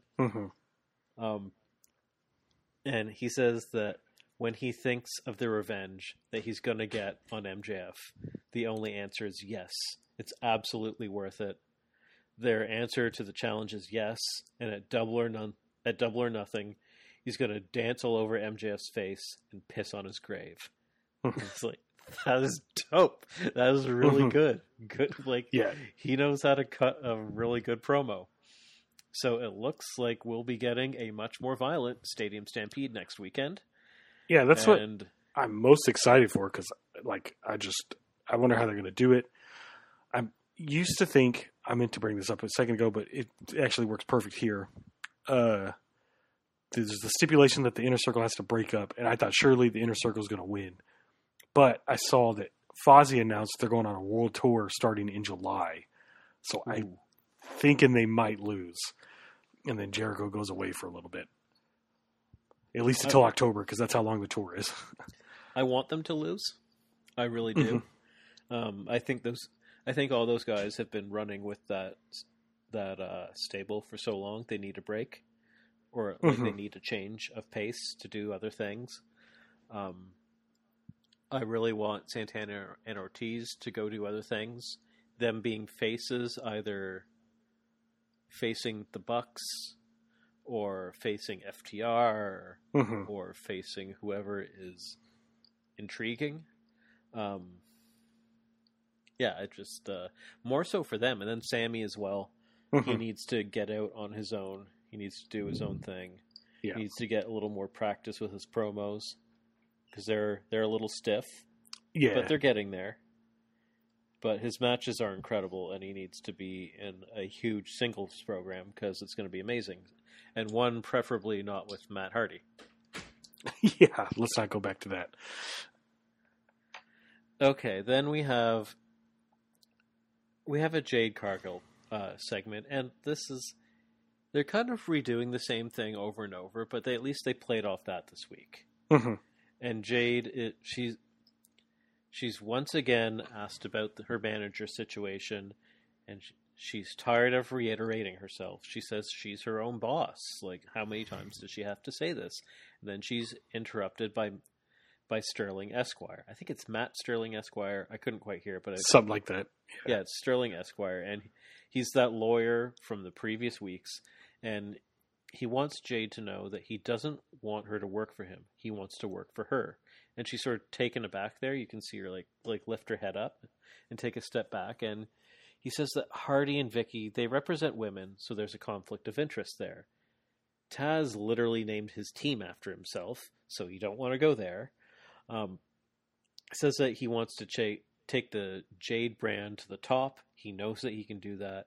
And he says, and let's be honest, this is 2 weeks in a row with this interview with Tony Schiavone. Where's her sit-down interview with JR? What's going on? And then she grabs the mic from him and she said, first of all, I'll tell you what you're not going to do. You're not going to interrupt me while I'm doing my tapings. What the fuck are you doing here? You leave stage left and maybe I'll get back to you. And yeah. So your thoughts on this? You had some good thoughts. Yeah. Yeah, I like this a lot. Because at the beginning I was like, oh, they're doing this again. But it actually turned out entertaining. And I loved his line, like, you've done 2 standing interviews with Tony Schiavone. Where's your sit-down interview with JR? That made me laugh. And, like, Tony's face was like, what the hell, man? Why? It was good. But, yeah, that was funny. Yeah, and his stature is good. Is that he's small enough. He's not intimidating. He's not a wrestler. He's got comedy chops. His background is as a podcaster, I believe. Okay. I believe he's friends with Zack Ryder. He does stuff on his podcast, I believe, if I'm correct. Oh, okay. On his toy podcast. But yeah, so he's known for making people laugh. That's what he does. And I had told you that Jade Cargill needed a Malcolm Bivens. And he looks like he'll be the Malcolm Bivens. Yeah. I still wish it was Malcolm Bivens. No, yeah, if it's Malcolm Bivens, that'd be incredible. He's perfect, but like you can't always get what you want. He's a good second. He's funny. He was good. It'll be good because stuff. Yeah, because Jade's super assertive, and it'll be a good juxtaposition between the two because he's so schemy and little, and Jade's big and powerful. And speaking of Jade, the YouTube algorithms really understood me today because I love watching pro wrestling and I like watching chiropractor videos. And I guess she was on a chiropractor video. It was like a Jade Cargill at a chiropractor. That's funny. If that's something you want to watch, it's just her getting her back popped, but it was kind of cool. I've watched, funny enough, I've watched Bobby Lashley do that. Yeah, it's that same guy. Oh, the guy with like the little hammer? Chisel thing? That's funny. But it's cool. She talks about how she got her start in wrestling and stuff. It's cool. Mark Henry, I didn't know that. Mark Henry's the one that found her and told her she should start wrestling. Very cool. I'd like to hear that. Yeah, so actually, that's where Tony broke the news, was to Mark Henry and Dave LaGreca on Busted Open this week. And they were popping so hard for the news of the new show and everything. Have you at what point Mark Henry's Henry's in right now? Yeah, he looks great. Like, it's the best shape he's ever been in. Like, he's cutting weight. It's like, oh shit, okay. We need one more run on the Hall of Pain. Bring him in. I don't know. I don't try. His knees are so shot. I don't That's know. True. Just have him come in and power slam someone. You don't even have to stay that long. I like him. Yeah. I love Mark Henry. Like, he's the type of guy who you don't want for Jade. And that's where Shaq was cool. But like, Shaq was too big and he dwarfed Jade. Yeah. Like, he's literally the only man in the world who can make Jade look small. Yeah. And that's who she was with. I'm still waiting on the figure out what happened to Shaq in the ambulance. AEW, you need to let us know. He revealed it. Or I think Tony revealed it. He said that Shaq told me he just wanted to get up because he wasn't hurt. And he wanted to come back later. He's like, that's hilarious. He said, Shaq will be back. I'm not waiting in this ambulance. It's like, Hey, Shaq does whatever Shaq wants to do. yeah, it's sort of you didn't take out Shaq. He didn't need to be taken to the hospital, so he left. Mhm. Is essentially Yeah. what happened. It was apparently it was Shaq's idea. He's like, yeah, so you're gonna cut back there, and I'm not gonna be there. He's like, okay. He's like, why? He's like, I want to come back. He's like, okay, great. He's like, whatever you want, sir. Yeah, more Shaq. I always say the better. I mean, after that performance, goddamn, of course, Mm-hmm. whatever he needs. That was Yeah. amazing. Like, this isn't like a Mike Tyson where like it wasn't great. Like the Shaq match was legitimately awesome. Mm-hmm. Okay, so Yes. then we have. This was the match of the night. This is Red Velvet. This match versus was so Serena good. Deeb. Oof! What were you expecting heading into this one? I didn't really have too many expectations. I knew the match would be good, but usually when you have wrestlers that really haven't worked together, sometimes I gotta temper my expectations, because sometimes the wrestlers got to feel themselves out and stuff. But they work so well together. But because Deeb is such a veteran, and Red Velvet is an up and comer, but she's got no glass ceiling. She's just gonna keep getting better and better, and moving higher and higher on the card. So yeah, this was really good. I had a lot of fun watching it. Yeah, nothing but positives to say about this. Yeah, this was so good. This was Deeb's first match back from Arthur Scott McNee surgery. That's the word I was looking for earlier. That JR, said. you were right. Yeah, You were right, JR. You got it. Yeah, I think. So what are you talking about, JR? That's what happened. Yeah, so Deeb came out vicious in this one. She Yeah, was cold as ice. because right before the match started, commentary said that since she's come back from surgery, she's had a different attitude, and she just It's the first match back. How do you know? maybe they're just talking about backstage, like she's Yeah. pushing people around. But yeah, so she right off the bat, she just threw something in Red Velvet's face. I don't know what it was, and then just starts throwing hands. She took Velvet to the woodshed all over the ring, just with the nastiest look on her face too. I was like, "Oh, Deeb's gone full heel. I like Yeah. this I was probably setting up for her and Thunder Rosa to. for sure." I Wrestle mean, at they some need point. they need more heels in the division. They're mostly faces at this point. Mhm. Velvet did fire back with all the babyface fire we expect from her at this point, because she's probably the biggest. She's probably the biggest babyface or biggest sympathetic babyface in the Yeah, in the women's she's like a division pure right now. baby face in the women's division. Yeah.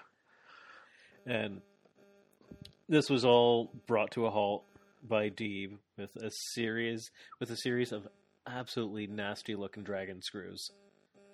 Like, just brutal. Like, I tweeted about it immediately. I was just like, God damn, Serena Deeb, chill with those dragon screws. Yeah. And then from this point, Deeb she just worked over the left knee like a dog on a bone. For the rest of the match. Velvet came back again with a moonsault and a screw high kick, but she went to the moonsault one too many times. She went up to the top rope, got caught with the knees. Then Deeb locked in the Serenity Lock, which is awesome. Yeah. That's one of the cooler moves. It's like a cooler looking stretch muffler. It's amazing. Yeah, it's like who used to did Eddie Guerrero used to do it? I think he's called the Lasso from El Paso. He did a similar move like that back in the day. And It is. yeah, Yeah, it's such a cool move. And Velvet was able to power out. And then Deeb resorted to a chop block, and then she slammed Velvet's knee repeatedly into the ground, just slamming it over and over and over. And then she pulled her to the center ring, locked on the Serenity Lock again, full extension, leaned right back, which is looked so brutal because Red Velvet has so much flexibility. So her foot was like touching the back of her head. It was amazing. She got the win there. Like, I thought this was excellent stuff. 4.5 stars. Deeb has not had a bad match in AEW yet. Yeah, she's been excellent in every match she's been in. Or even any match below great. It has not happened. And everyone she wrestles comes out better. Mm-hmm. I cannot wait for her and Thunder Rosa to fight. That's going to be such an awesome match. Has that never happened yet? It hasn't. I don't think so. No, yeah, they're she on the lost. collision course for the title. Hopefully it's on AEW. And I know it's for the NWA title, but hopefully it's on AEW and not on the NWA because I don't really watch NWA. But She hasn't been to NWA yet. So. oh, she has. That's hilarious. No. She's got their title, but she hasn't even been there. I don't know why you would want to. Mm-hmm. I still can't. Was it last week you told me the stipulation for the Thunder Rosa? Yeah, lose and you have to stay. Yeah. Has that match happened yet? I don't know. I don't think so because she was doing Spanish commentary, so if it hasn't happened yet, or she won. So they wouldn't. You can't do that. Like she wouldn't sign on for that. Yeah.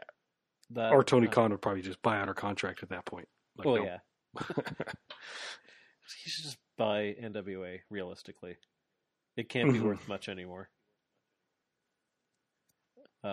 Yeah, that's what I think you should do. So yeah, then we had a Pac promo segment, and this was essentially just to remind us that it is going to be a triple threat next week. Pac is backstage, and boy is he mad. He knows that Kenny is afraid of both him and Orange, and that why else would he have done what he did last week to try and have them both disqualified so that he doesn't have a match. Otherwise, he would have just hit one of them, and then he would face the other guy. But no, he tried to get them both eliminated. Now there's no way any of those elitist pricks can weasel out of this match.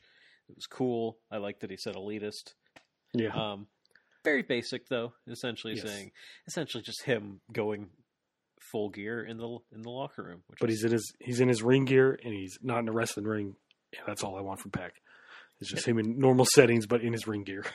I need a sitcom of that. Yeah. Yes. Oh, this was another great match here. This was Ogogo versus Austin Gunn. So yeah, this match was fantastic. Austin comes out with Cody and Arn in his corner for this one.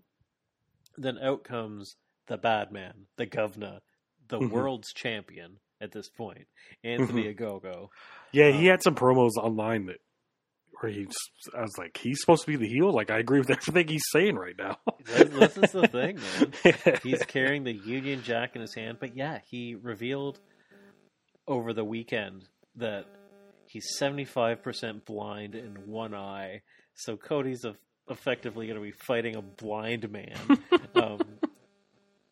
He's overcome so much. Like he's just talking about all the faults of the states, and like, ooh, yeah, I agree with every single one of those. Yeah, he had a promo about the pledging of allegiance, and I was like, damn, I agree with you, dog. Like, you're supposed to be the bad guy. I'm feeling this right now. No, the world is rallying around him, and I think if Cody thinks that he's getting anything more than a 50-50 split of those crowds, he's going to be sorely mistaken. Yeah. And this. Yeah.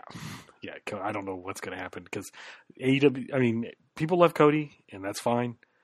But I don't know. It depends on how much of an internet crowd we get here at the show. Well, it depends how many people traveled. That too. Like, where are they traveling from?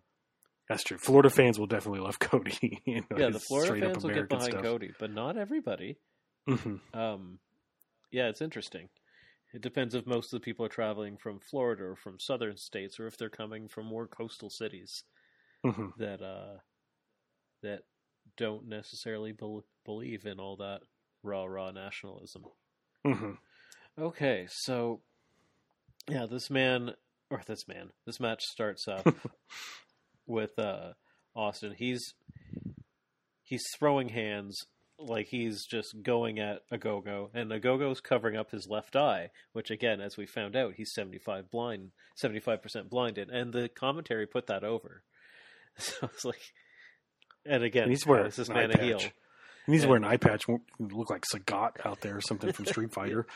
So Austin's ducking and weaving this blind man before eventually getting caught with the right hand in the gut. And Austin's writhing around on the ground, crawling, trying to get to Cody at the ropes so that Cody can help him. And he's really great at doing the sympathetic babyface work. He's got this down pat. Austin, he gets back, he climbs the ropes, he gets back up to his feet. He turns around, he gets hit again in the gut, and blood shoots out of his mouth, and it hits Ogogo in the face. And Austin, once again, he's on the ground, and he's trying to get up, and the refs protesting with him to stay down, but he gets up, and Ogogo pops him up into the air and cracks him in the face. And down he goes, knocked out. The ref calls for the bell. After the match, Cody and Arn get in the ring to check on Austin. Ogogo picks up the American flag, and I thought he was going to wipe the blood off his face. That's what I thought he was going to do too. I was like, oh, that's actually a step too far. Like Americans will be pissed. Like, yeah, I don't think they want to deal with those repercussions from like the angry emails that's and stuff. Actually, that actually is even people who aren't super patriotic are like, that's disrespectful. So I'm glad he didn't do that, because that would be crazy. Instead, he throws the flag, and Cody scampers after it to catch it before it touches the ground. I thought this was excellent. I still wish they didn't have the nationalistic flavor to it. I don't think it needed it. However, if they do play it like Rocky, I'm all for it. I was going to bring up Rocky IV, Yeah. which is my favorite Rocky. If you've never seen Rocky IV, it's great. But that also makes me nervous, because I thought Cody was going to be like Apollo and face the evil foreigner boxer at the pay-per-view. But this was a lot like that scene in Rocky IV when Apollo gets beat up by Ivan Drago, and then Rocky has to come back and save it. Because I do not want Cody to beat Ogogo. No. I do not want it to happen.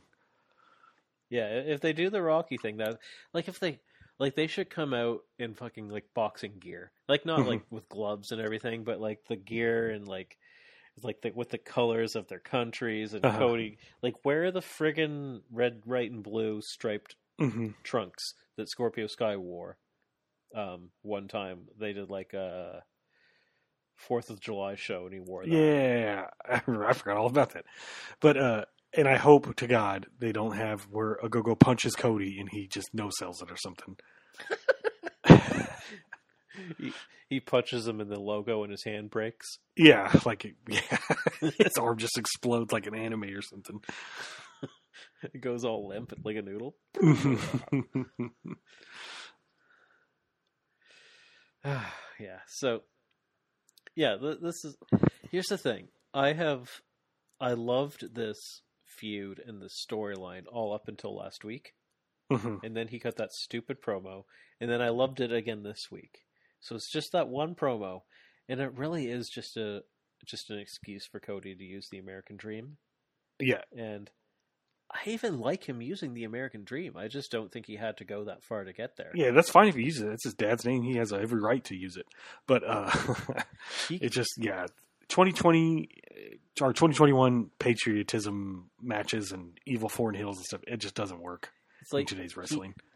He could even said I hear that Anthony Ogogo has been saying some things about the U.S. He's like, okay, if you want to play that, I'm going to come out as the American Dream. That's all he had to say.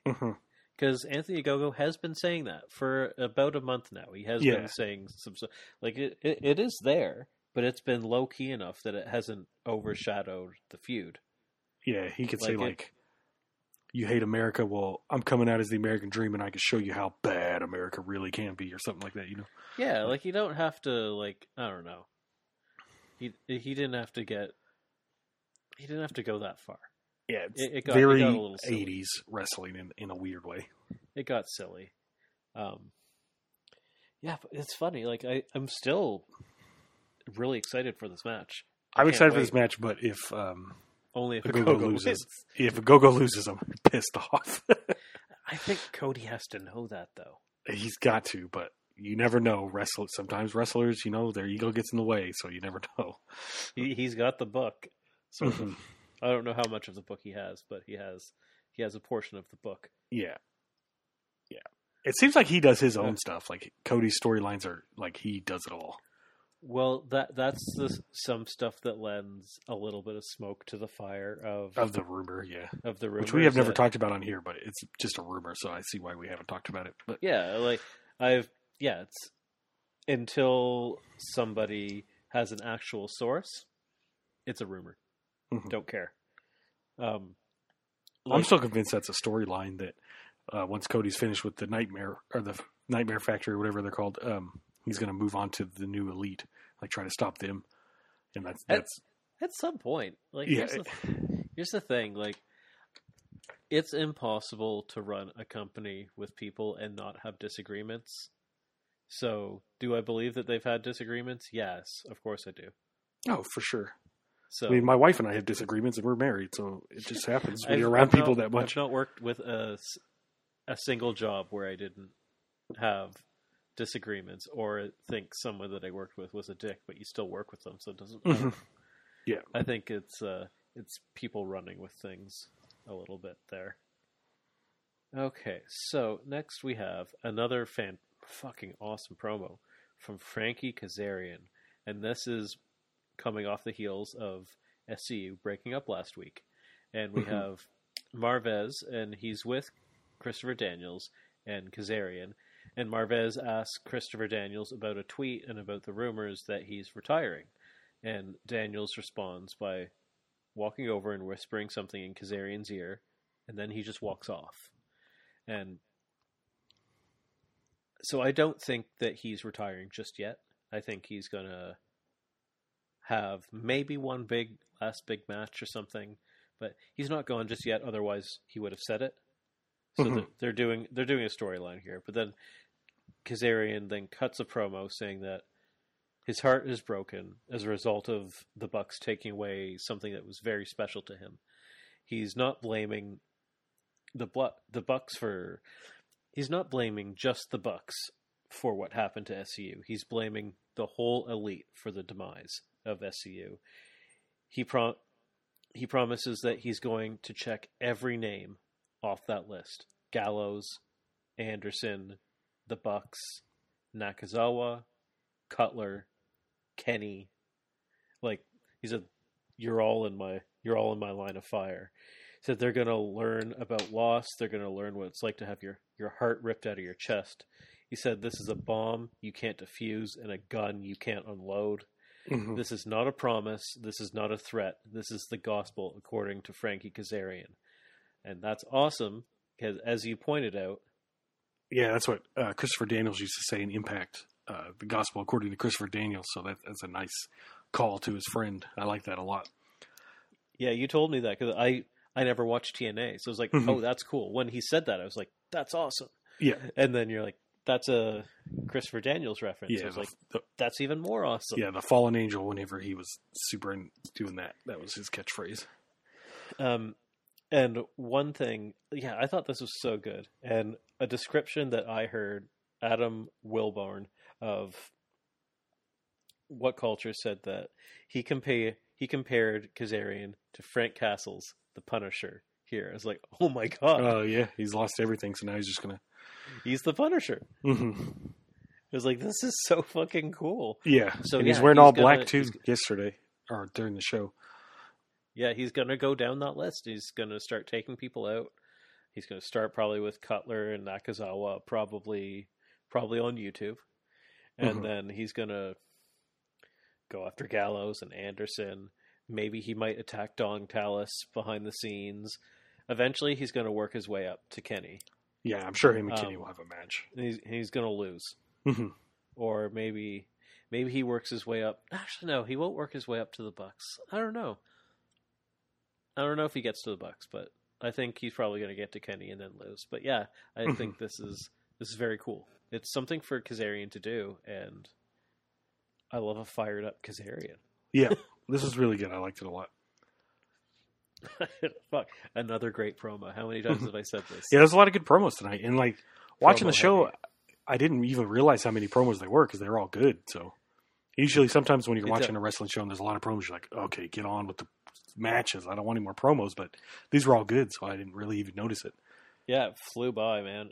It tells you how great they were. Like I was saying, this was definitely go home show vibes because usually on go home shows, promo heavy, so no wrestlers get hurt before the big show. So yeah, so this was Miro cutting a promo, and so here's the thing: Miro, he must just have bullet points. He's like, I gotta hit this line, I gotta hit this line, and I gotta hit this line, and it doesn't matter what else he says.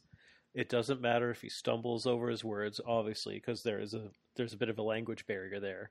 Like it's not always smooth, but it doesn't matter because his lines when he hits them are earth shattering. Yeah, they're so good. So good. Every single one of them's a shirt. Every single one. Yeah. He's like Britt Baker in that way. It's like he just has the perfect lines, and he's had them for about a month now, which is awesome. So he comes out there, and the first thing he says is he would like to thank Jesus Christ for blessing him with the strength and power to destroy everybody. It's like, that's the best. It's already the best promo I've ever heard in my life. Yeah. That's the funniest thing. And he says, now everybody knows that it doesn't matter if you're the baddest thing in AEW. If you have what Miro wants, there's nothing that will prevent him from taking it. Now Darby Allin is free to go home and make another one of his gritty little student videos. That made me laugh. I was like, oh, god damn.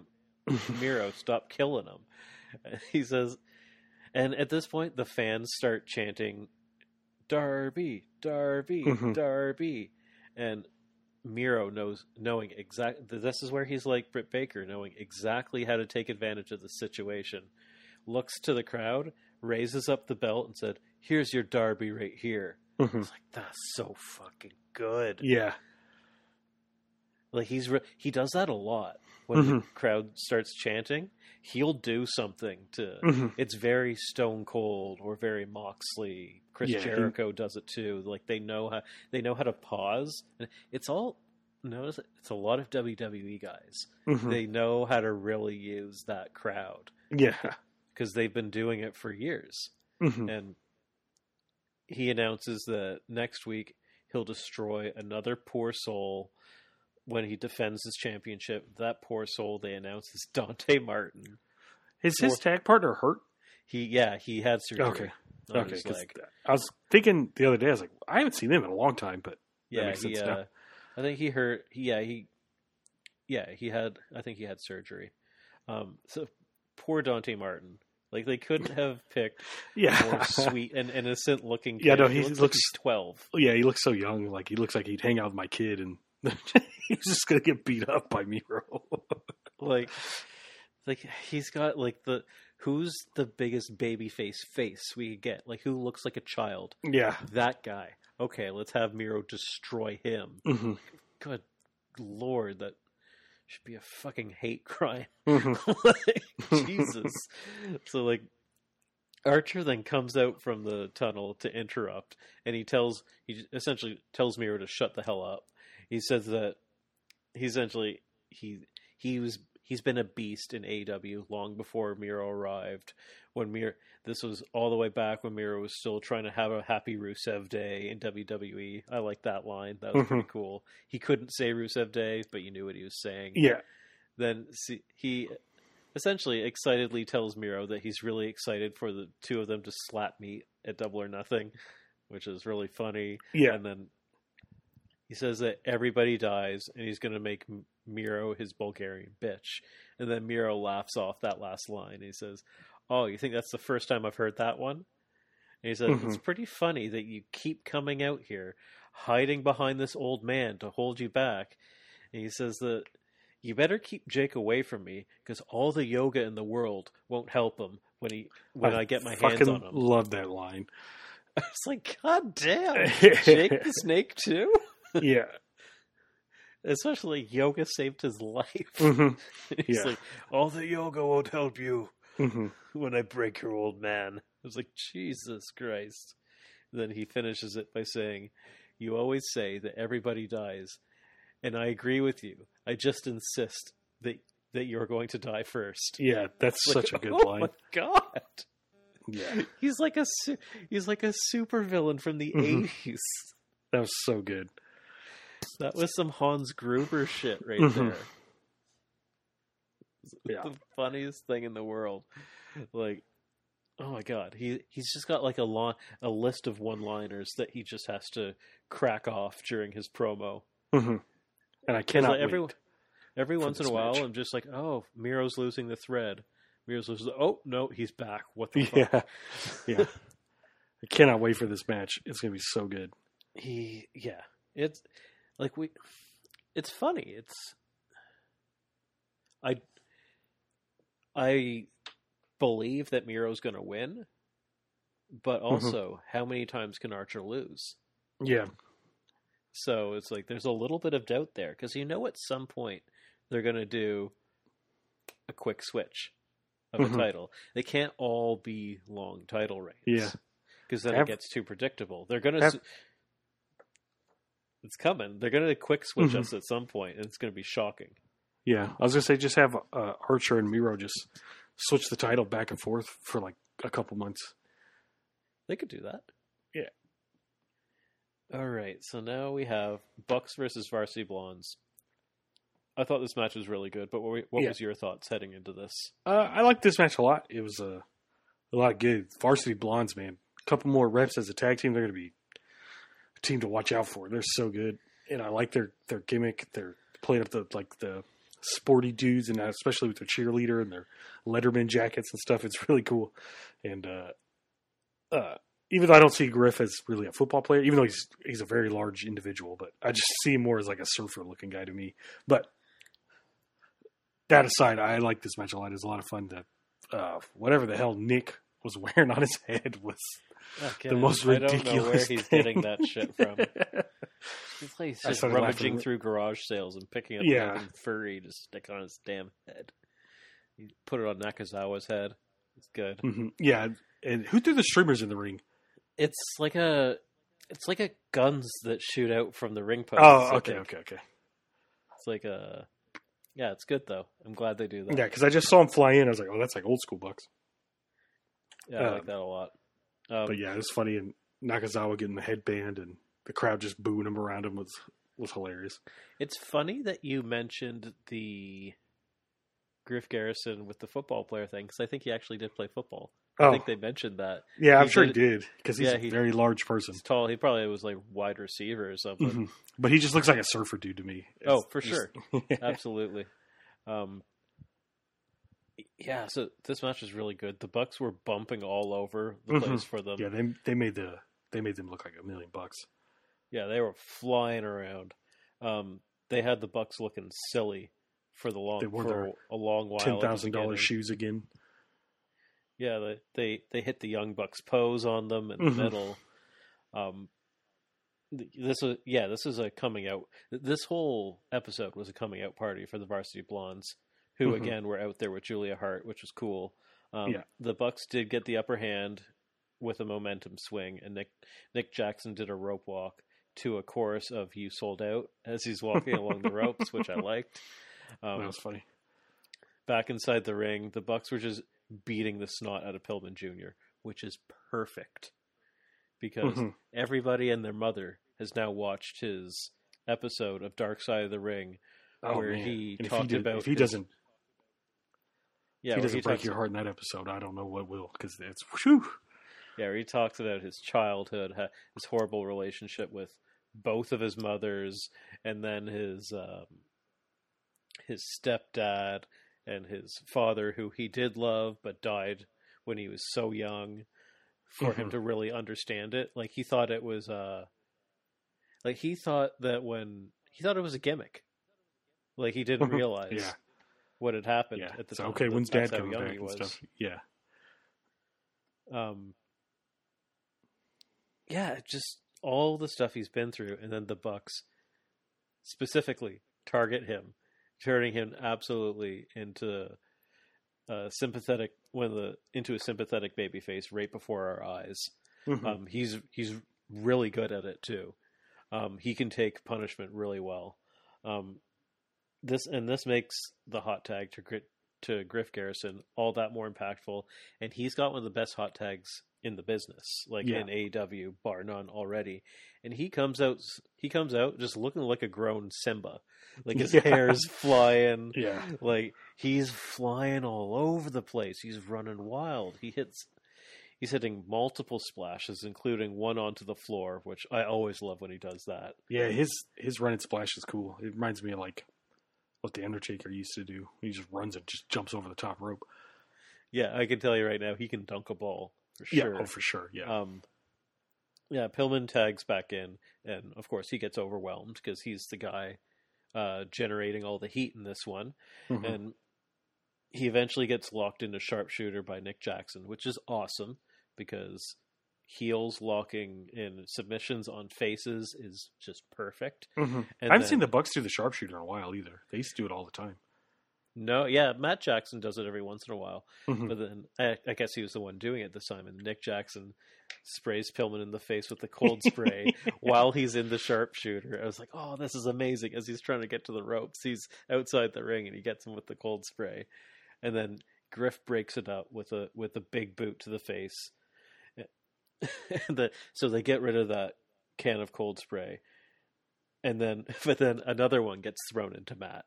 So Matt has a second can of cold spray. There's some cold spray cans. And then it made me laugh. And then Julia Hart jumps up on the apron and she tells the ref, so the ref takes away the cold spray. And then a third can gets thrown into Matt Jackson while the ref is distracted, getting rid of the second one. And then he sprays Julia with it. Just like, point oh, blank, God. too. He sprayed her point blank. Which is funny because it's nothing. Mm-hmm. Is the cold spray, so it's pretty funny. And then Pillman uses this to roll up Matt Jackson, and I'll tell you what, I bet on this. Mm-hmm. I bet on this roll up. I was like, oh shit! Like they just sold it so well. And Matt's face when he came out of the roll up, he was like, oh my God, that was almost it. Mm-hmm. And he looked absolutely shocked. And then once again, Pillman's put in the sharpshooter again, and this time Nick Jackson hit him with a face buster. Yeah, that was while cool. he was in the sharpshooter, and I lost it. I was like, that is so cool. I don't know if that's been done before. They probably have done it before, but it was really good. Probably in PWG days. But. And obviously he taps out, and this just gets so much heel heat for them, like. Because they did not have to cheat to win. They're the Young Bucks. They are the best tag team in the world. They do not need to cheat, but they want to cheat. Mm-hmm. They just want to. And then the post match hits, and this is so funny. Kingston and Moxley run down to the ring. They beat up the Young Bucks. They choke them out, and then they steal their shoes. Yeah, and socks. so they rip off their $10,000 sneakers, and then Kingston is shaking with glee as he's doing this. He has a grin from ear to ear, and then he takes off Nick Jackson's socks as well. Puts them in his pocket. And there's a picture of him backstage holding. I know, he looks so happy holding all of them in his arms. Mm-hmm. Oh, this episode of Dynamite last night was gleeful, is how I will say. Yeah. It wasn't the best wrestling. It was arguably the best promos. Mm-hmm. You could say that the sum of all the promos was incredible. Even if I've seen MJF cut better promos. I've seen Jericho cut better promos. But the sum of all the promos was probably better than we normally see as a whole. Yeah, I thought it was awesome. I thought it was so good. Okay, so I'm just going to run down our doc wasn't working, so you can't see these images, but I can see the images for the card for next week, so I'm just going to run through them. Okay. So next week, so this is next Friday. Again, we won't have an episode for this episode. So it probably wouldn't even be worthy of an episode, to be honest. But no, probably not. But you never know. There might be some cool go home shenanigans. So we have Miro versus Dante Martin. This poor child. He's going to get murdered. Okay, that's for the TNT Championship. Then we have Joey Janela versus Hangman Page. I'm actually super excited for this match because one of my favorite matches of all time is his All In match with between these two guys. The ladder match that they had was incredible. Yeah, that match was great. They even mentioned that too. This is the first time they faced each other since that match. Mm-hmm. That was one of the first times I had seen Joey Janela, and then I became an instant fan of his after that. I just started looking up all his matches after that because that was amazing. I thought he was just a crazy deathmatch guy, but he's so much more than that. Then we have... Which he has an awesome Death Valley Driver right now. If you're not watching Dark. Oh my god, it is so. he planted. Oh my god, Daniel Garcia. Mm-hmm. Fucking watch out for that guy. He's going to be signed with. He and Blackman are going to be signed within the year. I am telling you right now, they have to be. They're so good. The only thing holding them back is their physique, because they're fairly slight men in terms of their muscle. But they were on Dark Elevation this past week, and Joey Janela hit Daniel Garcia with a Death Valley Driver that if you're not paying attention, it looks like he murdered the man. Mm-hmm. But if you look at it, you're just like, oh, he put him on his shoulder. Yeah. But it looks like he puts him directly on his head. Yeah. And it's funny. If you ever call out Joey Janela, like people are just like, oh my god, that looks so rough. You're so untrained. He's like, actually, that's how trained I am. Is that I can make it look as rough as it is while actually not hurting anybody. Yeah. Okay, so the next thing we had, this is actually really cool. And this is where I think that they are doing the Rocky thing. Is Anthony Ogogo and Cody Rhodes are doing a weigh-in next week. And I swear to God, I hope Anthony Ogogo goes out there in a banana hammock. Me too. Like they do in the UFC where they're in like the little tighty whities. I want him to go out there in the tiniest little pair of underwear. Yeah. And just flex on Cody. Yeah. I also want him to say pain to Cody like in Rocky 3 when he's fighting Mr. T. Pain. I want Cody to be wearing a fucking Uncle Sam hat. Yeah. Just play the Apollo. Mm-hmm. And another thing I'm actually pretty cool with is next week, Jade Cargill is issuing an open challenge. Oh, that's kind of cool. Mm-hmm. So who knows who she's going to be facing? It could be somebody more interesting than not. Mm-hmm. It could be a jobber. Probably not, because a jobber probably wouldn't answer an open challenge. Yeah, it's probably going to be someone lower on the card.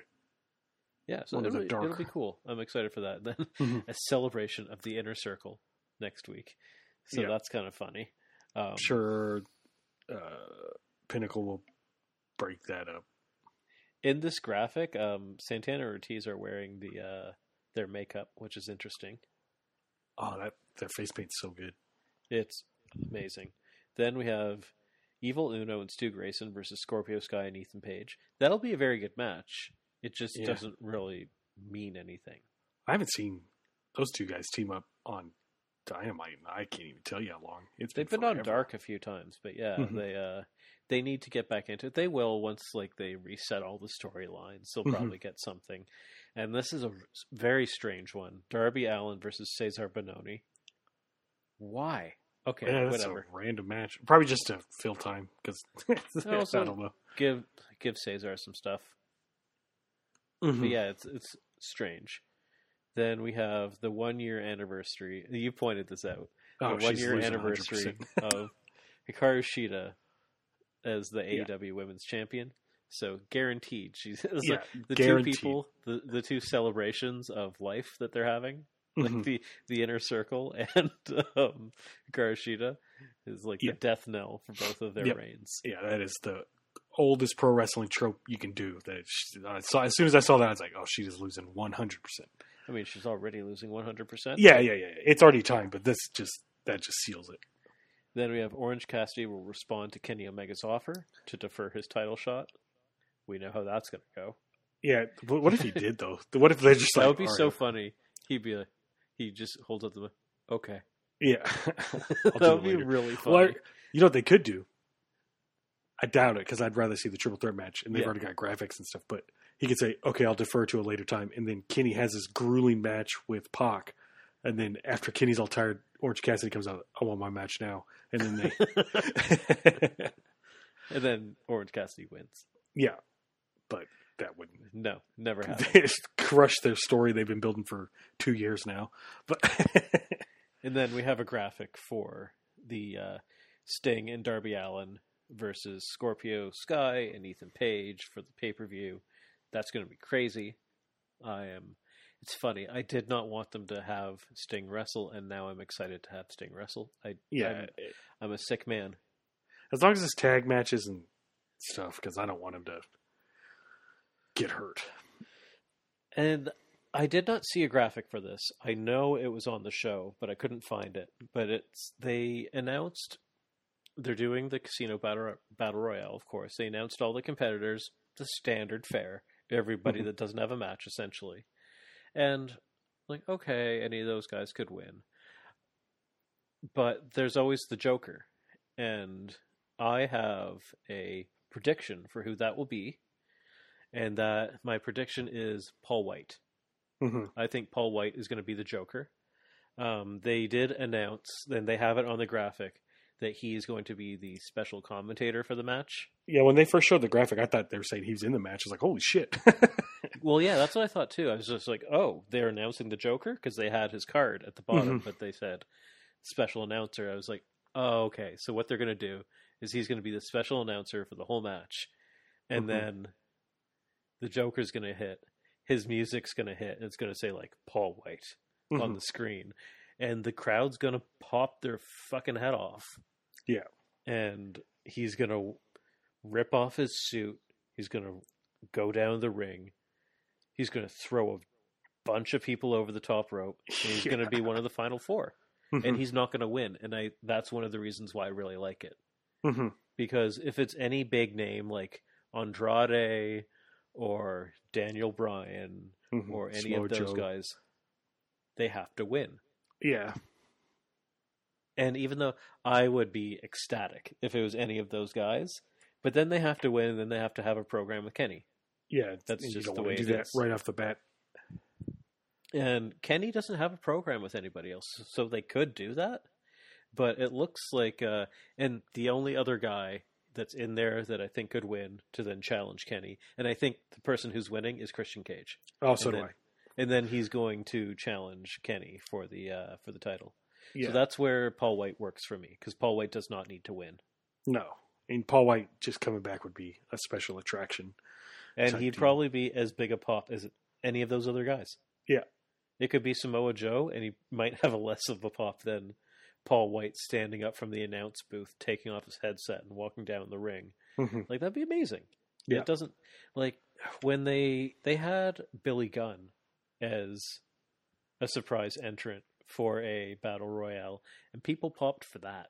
That was the first All In, wasn't it? Yeah. When he came out, yeah. Or he also did it in AEW, though, as well. At one of their battle royales there, and people popped for that too. Like they were going crazy. This was before he had signed.